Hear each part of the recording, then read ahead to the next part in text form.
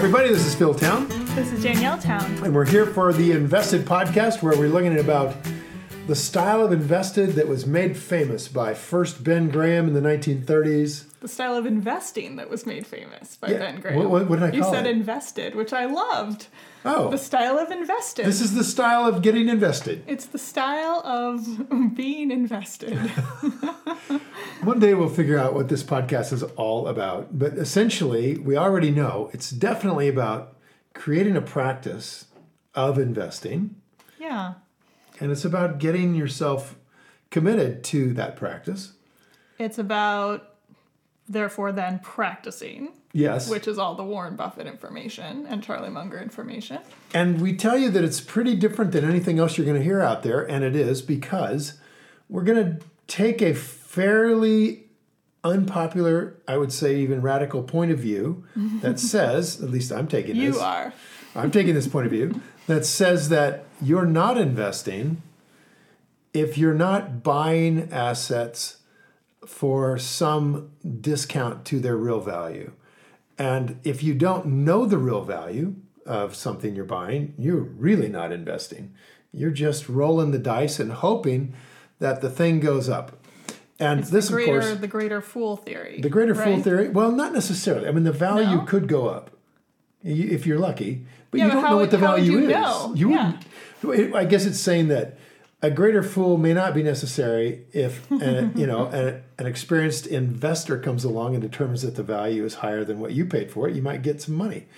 But the point is that most people are sold, we think, a total bill of goods by the financial services industry when they pretend that it's investing to put money into things you don't understand in the hopes that they go up for you to make money. In other words, if you have to have the asset go up in price in order to make money, then that's a pretty good indication that you're not actually investing. See, I gotta say that makes no sense. It really doesn't, because if it doesn't go up in price, you have not made any money, right? Wrong.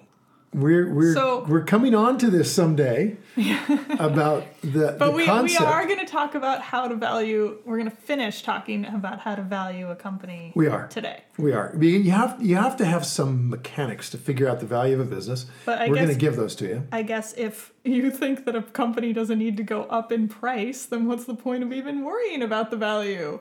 We'll just constantly go around, just sitting around, nothing happens ever. Oh, we broke even, that's all we wanted. Okay, fair question, but completely misinformed.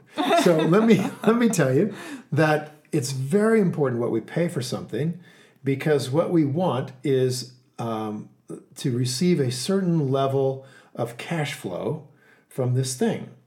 And the value of the thing is directly related to the cash flow we're going to receive over the time we're in this investment.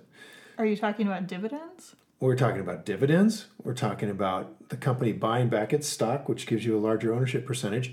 But we're also talking about the company free cash flow that it has made being reinvested by awesome and credible and talented managers who reinvest it for you and make an even higher return than you could hope to make on your own, which we like as well. Now, in that particular case, either someday the company starts to pay out the dividends and buys back stock, or you sell the company for a much, much appreciated value because they've built the size of the company using your money.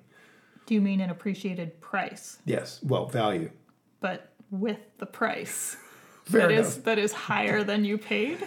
Well, I'm going to stick to value because I can sell something that has a lot of value, but I could sell it for the same price I paid for it. True. Right? True.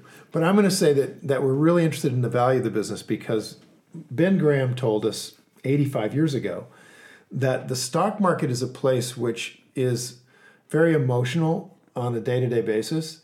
In other words, it's just a big mass hysteria or mass depression, or maybe everybody's calm. But it could be anything on a day-to-day basis. But what you know for sure is that in the long run, the market is going to put the price at the value. In the long run, it'll do it. So we are very long-run investors. We're extremely long-run oriented, as in, this is how crazy long-run we get. What is the long run? The long run is you'll never sell it. That's pretty long. That's our ideal investment, is you're never going to sell it. I find myself mildly speechless about what you just said. We are never going to sell. Okay, this is it's like exactly what you said before, which is we don't care if the price goes up, except like times 1,000, because now you're just going to keep owning something and pass it down to your estate when you die. Well, that's your plan. Well, if you make enough money where you can do that, then that would be an awesome plan. But how would you ever make any money if you never sell anything you own? Well, the key is to understand this really important concept, and that is that, particularly for you, not so much for me, although certainly for me too. Like, okay, I'm 67, and I'm now, I'm not. I'm still going to be investing for the next 20 years. As long as my brain's working, I'm going to be investing my money. You're going to be investing for a long time before you start drawing down on it, though. Yeah. Okay. Right. So for the next, let's just say 30 to 40 years, you are a consumer of companies. Okay, well, that's what I was asking. So the long run is 30 to 40 years? Okay, let's just say. Let's just, to put an edge on it, let's just say, yeah, okay. We at someday, 30 or 40 years from now, we'll want to start maybe selling off some of these investments to live on. Got it. But I don't really want to do that. I mean, ideally, 30 to 40 years from now, we've adjusted our portfolio to be producing cash flow from dividends. Okay. Such that we have a portfolio of maybe 10 companies when we're 70 years old, and we don't plan on selling any of them. Because they're giving off dividends. They're pouring dividends to us. They're pouring dividends in the range of 20%, 30% a year on our invested capital, and getting larger every year. So we would like to just die with that equity still there, and we can pass it on to our heirs. Here's what I hear. We should buy companies that we intend to hold for 30 to 50 years, depending on your age. Okay, let's amend that to reasonable amount of time for your age. and then when you're getting to the point where you need some income from those companies that you own, you can sell part of them and keep the other ones that have dividends coming off of them. Mm-hmm. So it's not that you never sell. It's just that you wait to sell until you actually want to use it as income. Okay, that's not a bad way to look at it. That's pretty realistic, actually. Okay. If I were to be idealistic, I would say that ideally every company we get is a company we want to hold forever. Because a lot of companies don't give dividends. Right, a lot of companies don't give dividends. For example, Apple Computer only just recently started producing dividends. Yeah, after like a massive brouhaha about how they were just hoarding cash. They were hoarding cash. Which they were doing. And Microsoft years ago was in the same boat, and they didn't pay dividends. But from the point of view of the guys who were running the company, speaking to the owners of the company, they would say, like, the guys running, Tim Cook might say to the shareholders at Apple, we don't really want to pay you the cash because we're able to use that cash to expand Apple. And here's the thing. If we give it to you, number one, you have to pay taxes on it unless it's in a tax-protected account of some sort, which kind of sucks because they've already paid taxes on it once. Yeah. And then second, we can use that capital and we can grow it, in Apple's case, at 25 to 30% a year, which is probably better than you can do. Yeah, and that was the argument he made, that Apple could use it better than the shareholders. Exactly. Which gets some shareholders a little bit unhappy. It but does. On the other hand, if you don't think that the company can use it well, you probably shouldn't be invested in that company. Exactly. So I guess the question for Tim was, or the question for investors is, you're going to go out there and you're going to get this great return on my equity of 25, 30% a year, which is stunningly great. My question is, kind of the point you're making, will the stock price go up to reflect these new earnings or not, right? So we don't get the benefit of all that wonderful stuff unless the stock price goes up, unless you buy back stock and increase my ownership or you pay me a dividend, right? So our ideal thing is companies whose price goes up even as they grow their earnings by reinvesting our capital. And companies that produce dividends, if they can't use all the capital, they'll pay us back the dividends. And, the guy we're following, the guy we're learning from, Warren Buffett, has both kinds of companies in his portfolio. So some are public companies, which pay some dividend, maybe not huge. And some are private companies that just produce cash flow, and it comes up to him because he owns the whole company. Mm-hmm. So we're not in that situation. But I got to tell you, Daniele, the thing about learning how to do this is that it applies to real estate investments. It applies to buying your own business. It applies to buying a laundromat. It applies to buying a Subway franchise. The metrics that we're learning about investing, the things that we can see in a company that are really make it a good investment, those apply to any business that we buy as an investor. And that business could be a house that we buy for $100,000 and rent out, an apartment. It can be a franchise, like we said. So it can be a lot of different things. It can be private equity. It can be public stocks. And the thing that's so beautiful about what Warren Buffett does and how he teaches us to invest is that he does all that stuff. Mm-hmm. Like we've said, he has farms and real estate and private companies and public companies. Yeah, it's an interesting point that I've been thinking about a lot about lately in determining how much time I'm going to put into this learning investing project that I've got going on. Because there are a lot of other options, as you just said. Real estate, franchising, starting your own company, starting your own brick and mortar company, starting your own high growth startup company, investing in other stuff, investing in a friend's deal they've got going on. I mean, there are so many different things. If you're lucky enough or smart enough to have saved enough money to actually want to put it somewhere, there are so many things you can do with that money, and what's the best choice? And that's kind of a hard answer. And I think part of it for me is temperament and like, what do you want to do with your time? Like, I don't want to run a Subway franchise. I just don't. Like, there are lots of people who do, and that's awesome, and it's just not for me, and that's also fine, Yep. Well, I've got a good friend of mine that made a fortune doing Domino pizza places, and, he worked really hard, and now he's got enough money, and yeah, it's a great business. It's a great business, but you have to know what a great business looks like. If you're good at it and you like it. But the point I'm making is that the thing that makes it a, quote, great business is the same, whether it's Domino's Pizza. Right, yes, that's what I was trying to get to. Or the real estate thing. It's the basics of learning how to value it. Exactly. Yeah, and then know what's important about it. And something I think, sorry, my voice is getting hoarse because I have tonsillitis again. I know, you're so sweet to do this. And now it's like the fifth time I've had it. So don't press it, just come closer to the mic. In the last 6 months. So I have to go to the doctor. Whisper. Find out what's happening with my tonsils. But now I lost my train of thought. I think there's just so many different ways that you can do things with your money, and something that I compare it to a lot in my own mind, just because my experiences with startups is like, how would this work at a startup? Where you are literally, I think startups are much easier for me anyway to get my mind around because they're so literally just small numbers of people work in a startup. Mm-hmm. And you can see the mechanics of how a company is built and structured and grows much more easily than you can in a big public company. And I think that's something that kind of intimidates me about public companies because they're so large and so complicated and highly structured, and it's difficult to get your arms around a lot of times even what they do. I mean, that's something you say all the time that Warren Buffett says, is sometimes it's just too hard and it needs to go in the too hard pile. Yep.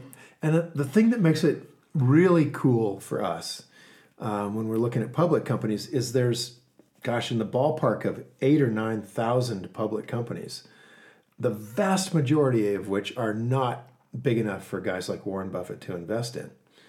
Are not big enough. They're not big enough. There's just not enough equity there for a guy with $100 billion to get in, because the total company is worth only $100 million. Oh, that's a good point. So he's deploying so much more money. Yeah. That it's actually difficult to buy into certain kinds of companies. Completely. I mean, if Buffett bought the entire $100 million company, it would be a rounding error on his annual report. Huh. Right? So the great big guys are all circling around the same, 500 to 1,000 companies. And you and I have the opportunity to go in all 8,000 of them. I mean, we can. If only I had the money. But we can go out and find these companies if we know what we're looking for in the public markets. That there's not as much competition looking at it. There's not as that's an interesting point as well. Yeah, much bigger chance that it could be mispriced, especially if there's an event going on in that industry which is causing fear. The big guys, if they have any money in a company, let's say it's worth $500 million in the market, you'll see the big guys rotate out of those companies at the snap of a finger, and they will move off to bigger companies that are more liquid. Because they're worried about being able to sell when the time comes. Exactly. If the fear grows, they're going to get stuck. Yeah. And so they run first. Because they have so many shares to sell. Yeah, exactly. They're going to shoot first, aim later. And that makes these smaller companies very volatile, even when they don't deserve it. So their prices are moving up and down, which takes us back to that whole point that Buffett's making, is that risk and volatility are not the same thing. This company could have absolutely nothing wrong with it. It could be stock bouncing around like crazy just because the big guys are moving in and out of that part of the market. So I've been thinking a lot. This is not on topic for our valuation discussion, by the way, but you brought it up. I've been thinking a lot about the risk equals volatility question, which a lot of people would not call a question. They would call it a standard statement of fact. A known fact. Gospel in the economics world. They would, a lot. I know, I've been told. Probably 95%. Yeah. Ballpark. That's how out in the woods we are. It's an interesting dinner conversation, let me tell you, when somebody informs me that is just how it is, and I go, well, I can't say I know that much about it, but I'm starting to learn, and maybe let me just say a couple things, and it's like, no. Here, I can give you the killer if you want to at a dinner conversation. Sure, go ahead. Okay, so please. Somebody says... Killer by Phil Town. Oh, yeah. Somebody says that volatility is the same thing as risk. What you can point out is what Buffett pointed out. He says, okay, let me see if that's true. Then if a company has the same volatility as the whole market and it's priced at $45, then the risk of that company is the same as the risk of the market. Right? So risk is even. They would say the beta is the same as the market. Wait, sorry, say that again. I'm not getting it. Okay, so the stock market moves around. The stock market being the S&P 500, let's say. It's moving around, whatever it's doing. And companies that move around right with it have the same, quote, volatility. Right, okay. As the market. Okay. Therefore, they have the same risk as the market. Volatility is equal to risk, according to everybody, right? So they have the same risk as the market. So here's this one company that's doing that, and it's priced at $45. And then something happens completely unrelated to this company, except in the most peripheral sort of way. Like, let's say cotton burns in Egypt and this company makes T-shirts. So for a year or so, the cotton prices are going to go through the roof. This company, on that news, and because it's small, the big guys get out in anticipation of a rout in T-shirt companies, and this thing falls to $15 a share. Now, meanwhile, the S&P hasn't gone anywhere. It's just now, all of a sudden, the volatility of this business is massively larger than the S&P 500. And suddenly the risk on this company has gone to the roof. It's suddenly this massively risky company because it's got this volatility. Well, that kind of makes sense if you consider that some event that has affected its value has happened. But we would argue that the event emphatically has not affected the long-term value of the business. Long-term value. Sure, which is all we're interested in. Okay, so here is what I figured out. But wait, yeah, I got to get to the punchline. Okay. So here's what Buffett said. So in order to believe that volatility and risk are the same thing, you'd have to believe that the day before at $45, that company was a less risky situation than buying it today for $15. The same company. That would be like saying that if I sell you my car for $100,000 yesterday, but I'm willing to sell it to you for $10,000 today, the car yesterday was a better deal. No. The only way that that's a correct analogy is if the car had a total transmission breakdown overnight. Let's just say it had a flat tire. Well, those are different levels of calamities. Right? Okay. I mean, what I'm putting out is a condition that does happen in companies on a regular basis. It's a flat tire. It's temporary. It's not some massive mechanical breakdown. It's just, there's nothing wrong with the company at all. It hit a nail. I don't think that economists have never thought of that. I mean, they understand that in the long term, this company may recover from whatever thing that, that happened to it, from whatever that event is. The point is of the risk equals volatility. Okay, can I tell you what I figured out now? Okay. Because I might be an economics genius. Okay, I just gave you what Buffett said. Okay, it bounced off, I think. No, I understood it. Oh. Do you think... No. Okay, let me repeat for you what Buffett said. So what he's saying is that event that happened, that caused the price to crash, did not actually affect the underlying value of the company. That's the answer that Buffett gives. And the punchline is that one guy paid $45 for it and thinks that the other guy's getting a worse deal at $15, which is, at least for normal people... And here's what the guy who thinks nonsensical. That guy thinks this company may not recover. That's what that guy is thinking. Right. He's not thinking this company's definitely going to recover. Can I tell you why I think that other guy's an idiot. The reason he thinks that the company might not recover is primarily because he doesn't know anything about the company. He can't tell the difference between lost transmission and a flat tire. And therefore, he's not willing to buy this $100,000 car for $10,000 because it has a flat tire, which is idiotic. Or he's not an idiot, and he's operating on a very short-term basis. Well, that's exactly the case. Right, that's he's exactly not an the idiot. case. He's not an idiot. He's saying, I have to get to somewhere right now, and this car has a flat tire, and it's useless to me. Perfect. That's perfect. Okay. Damn, that was good. Now can I tell you what good Lord, yeah. I might be a genius. You don't even know. Okay. I think you are. Here's what it is. There are two different kinds of risk that people are talking about when they talk about risk equals volatility. In one kind, risk does equal volatility. Wait, is it volatility equals risk? Yeah. Volatility equals both risk. ways. And in the other kind, they are incorrect and Buffett is correct. And I think that we've actually basically just said it.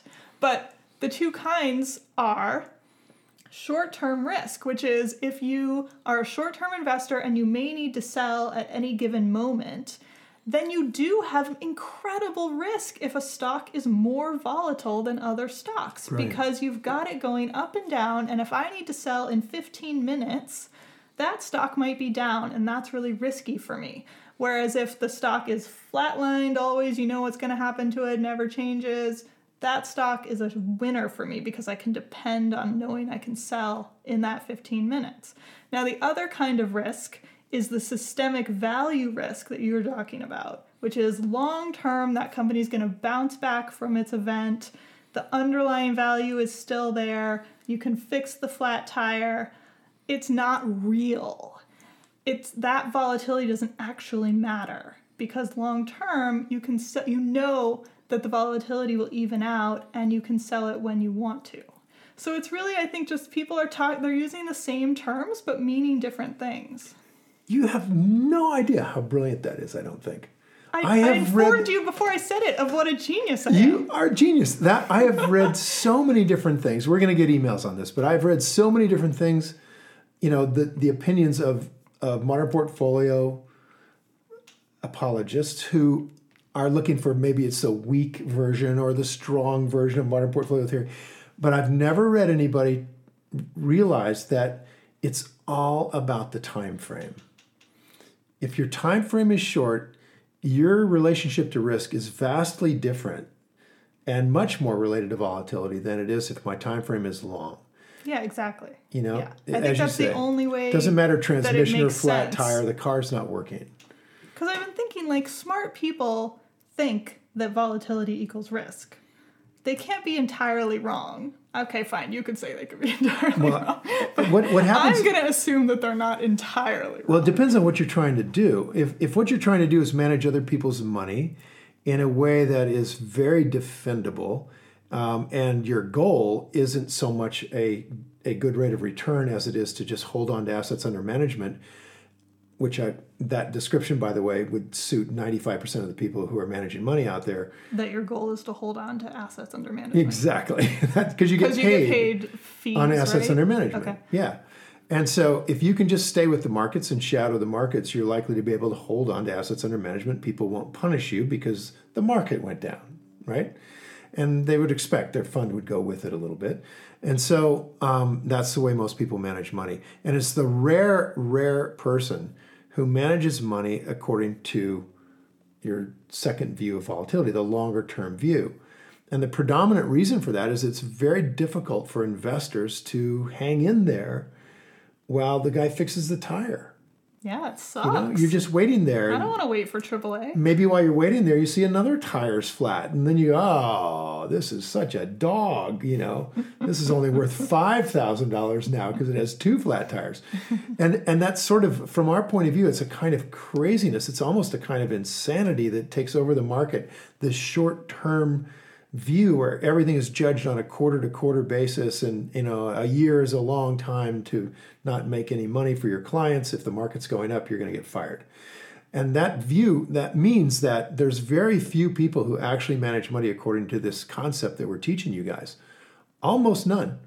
I mean, I can count the good ones on a couple of hands and toes. There must be a reason for that, right? Like, it's not because it doesn't work, because those people are extremely successful. So it must be that it's really hard to stay with it. It's really hard to hold on to your investors' capital. So think about that's probably the catch. Reason, yeah. So think about how you start off. You start off as an investor and you got $1 million from some people who trust you, and we call them the 3 Fs, right? Friends, family, and fools, who give you the money. And then you put together $1 million and you do well with it because you're following this strategy and they're not paying attention. They've already written it off. That's their Las Vegas money. And so you're making great returns. And then what happens next is you are able to raise money from a lot larger investors. And these much larger investors are indeed paying attention. Typically, they are other funds, pension funds. Who also have shorter time views. Short horizon. With their own investors. There are funds of funds, which have started from the last 20 or 30 years. And what funds of funds do is just invest in other funds. Yep, they're going to get the hot fund and know that you're going to cool off, and then they're going to move it. So as soon as you cool off, which is to be expected if you're buying companies and hoping they go down in price so you can buy more, you're expecting to cool off. And so you cool off, and the next thing you know, somebody's saying, give me back my $50 million. And then you got to sell at a loss, and that creates a bad-looking result. Yeah. So it's just fascinating, but there are very few people that have control. In fact, I'll just tell you a quick story and we'll wrap up. Warren Buffett was managing money on the Buffett partnerships. He had 5 of them starting in the 1950s. But by late 1969, now this is just my opinion, something happened which caused Buffett to shut down these 5 partnerships and leave the money management business entirely. He shut them down, took all of his own personal capital, and bought Berkshire Hathaway stock, right? He hasn't said why he did that? He didn't say it in the terms I'm going to tell you. Okay. I'm thinking that the reason he did it is because just right about that period of time, the market was stumbling around and Buffett was being very defensive and wasn't making a great return after over a decade of phenomenal rates of return, 30% plus. And this defensiveness created fear in the investors in the Buffett partnerships who saw all of a sudden that he wasn't making this huge return. And they decided either he's stopped paying attention or he's lost his touch or you name it, right? Mm-hmm. As people got nervous because the market was moving along pretty good. And so they started to say, give me my money back, or they started to question his investment strategies, whatever. And I think he just said, I don't need to deal with this anymore. And so he gave them all back their money, and he bought Berkshire Hathaway stock and took over the whole corporation so that people could only take their money in and out of the stock, which would adjust the stock price up and down, but wouldn't affect the amount of capital that Buffett had to invest at all. So he basically made the investors secondary market investors instead of being primary. Yeah, genius. Genius, and got away from all of the issues of having to please people and keep this steady performance going. He could sit in cash for a couple of years at a time and not have to worry about a bunch of investors shouting at him. And that's what he did. So on that little basis, let's take one last shot at valuing our lemonade stand. Just for a couple minutes, okay? And then we can come back to it in the next one. I know we went all the way through it again. Let's do this. I was going to sort of summarize what I've figured out about these numbers. So let's end on that and then get into the numbers next time. Okay, into the numbers next time. Okay, because I wanted to run this by you. So we were talking about the what you called the big four growth rate numbers. Right. We talked about those first. Right. Then we moved away from those and we started talking about the four numbers that you use to calculate margin of safety. Correct. And I got very confused between those two different sets of four. Because they happen to be four each. They happen to be four each, and I think they're in the wrong order because the big four growth rates are used to calculate one of the numbers in the margin of safety calculations. Okay, so the right order would be... So I think from what you've said, and just tell me if this is right, we've got, for margin of safety, first number that you get is the earnings for the trailing 12 months. All right, now this is to calculate the margin of safety. To calculate the margin of safety. Trailing 12 months earnings, which you you just pull off from your... Pull off of a website. Website. Yeah, and then you make sure it's not way out of line for the previous 10 years. Okay, good point. Then you have, the next number is the growth rate of earnings, which is looking into the future by using the past growth rate. True. And that is an actual number that we can get, but we are not going to use the actual number we can get because what we want to do is sort of come up with a amalgamation number from the big four growth rate numbers. Very good. So that's where they come in. So please restate. The growth rate of earnings is what you're talking about. You could just look at a website that would calculate the long-term growth rate of earnings or last year's growth rate of earnings. Yeah, because I couldn't figure out why you kept talking about calculating 5 it years, when they give it to you. They'll just give it to you. Oh, last year earnings grew 12%. And the 10-year growth rate for earnings is 10%. I don't want to calculate anything if I don't have to. Except there's a problem, and that is that you want to see companies that are predictable in their growth as much as possible. And we don't want to use a growth rate in earnings that's being juiced by shortchanging other aspects of the financial statement. So, for example, a company can juice its earnings by simply squeezing its employees so badly that 10,000 of them have to quit. And suddenly, for a year or two, you have much less cost, and your earnings go up. Now, that might not be sustainable, right? Much less moral. So you have to be able to look at other things as well. And what we've found is if you look at these other three things in conjunction with earnings, the other three growth rates, then you come up with a much more accurate long-term number.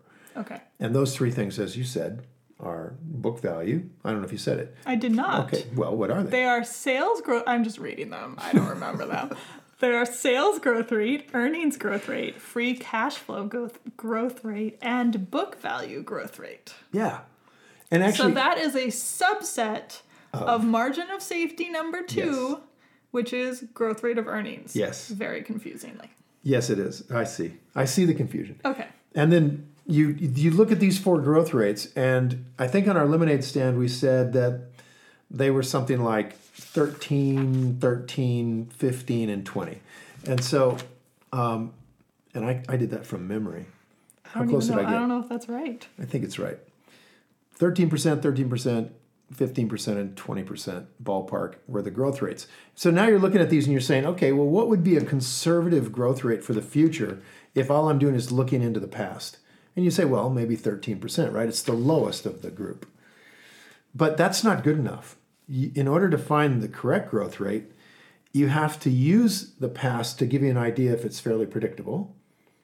But you have to look out the front window of the car to drive the car. You can't drive it looking out the back window of the car.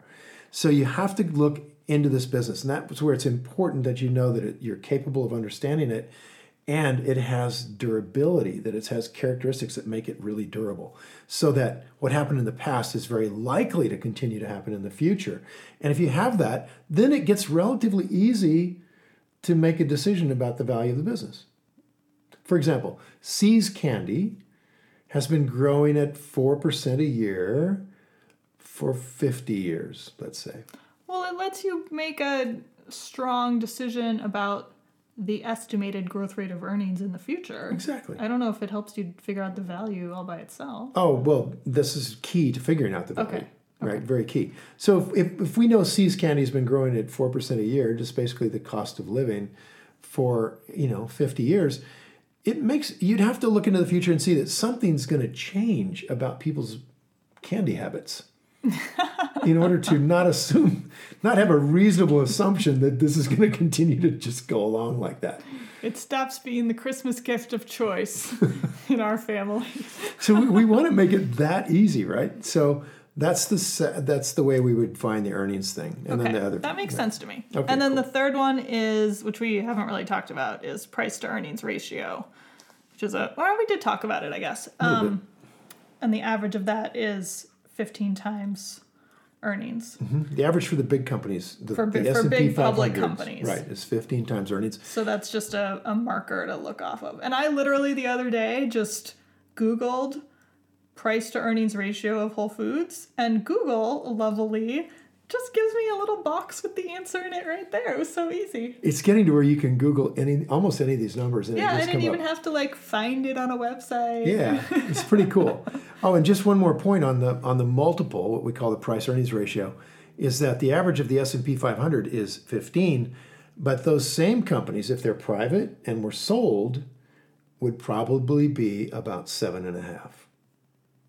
So a private company tends to go for about half the price of a public company for the same growth rate and the same earnings, because it's not liquid, which is a huge advantage for people to trade in and out, which 95% of these guys are trying to do. And there's a possibility that you didn't learn something about the private company that wasn't disclosed. Mm-hmm. Whereas a public company, the executives go to jail if they don't disclose things. Although it happens. It does indeed. But it is a lot more of a risk in a private company. Yep. So there's a fourth number to calculate this margin of safety shedang thing that we're working on. Yeah. So let's talk about that next time. Okay, we'll talk about that next time. It's called the MAR. Oh, great. And it means minimum acceptable rate of return, and we'll talk about that next time. All right, we just got to go because your voice is going to disappear, and that was pretty cool all by itself anyway. So I think we're all done. Time to go play. Bye, everybody. See ya. Hey, thanks for listening to Invested, the Rule 1 podcast. If you like this episode, you can always get our show notes and more details and links to the resources we discussed at investedpodcast.com. Also, as long as you're online, head on over to investedpodcast.com/workshop for details on an upcoming 3-day live workshop that I'm hosting. All you got to do is enter the special podcast code STOCKPILE, that's STOCKPILE, STOCKPILE, into the application form, and you guys can attend for free. So everything discussed on this show is either my opinion or it's Danielle's opinion, and it is not to be taken as investment advice because I am not your investment advisor, nor have I considered your personal situation as your fiduciary. This podcast is for your entertainment and education only, and I really do hope you've enjoyed it. So until next week, it's time to go play. See ya.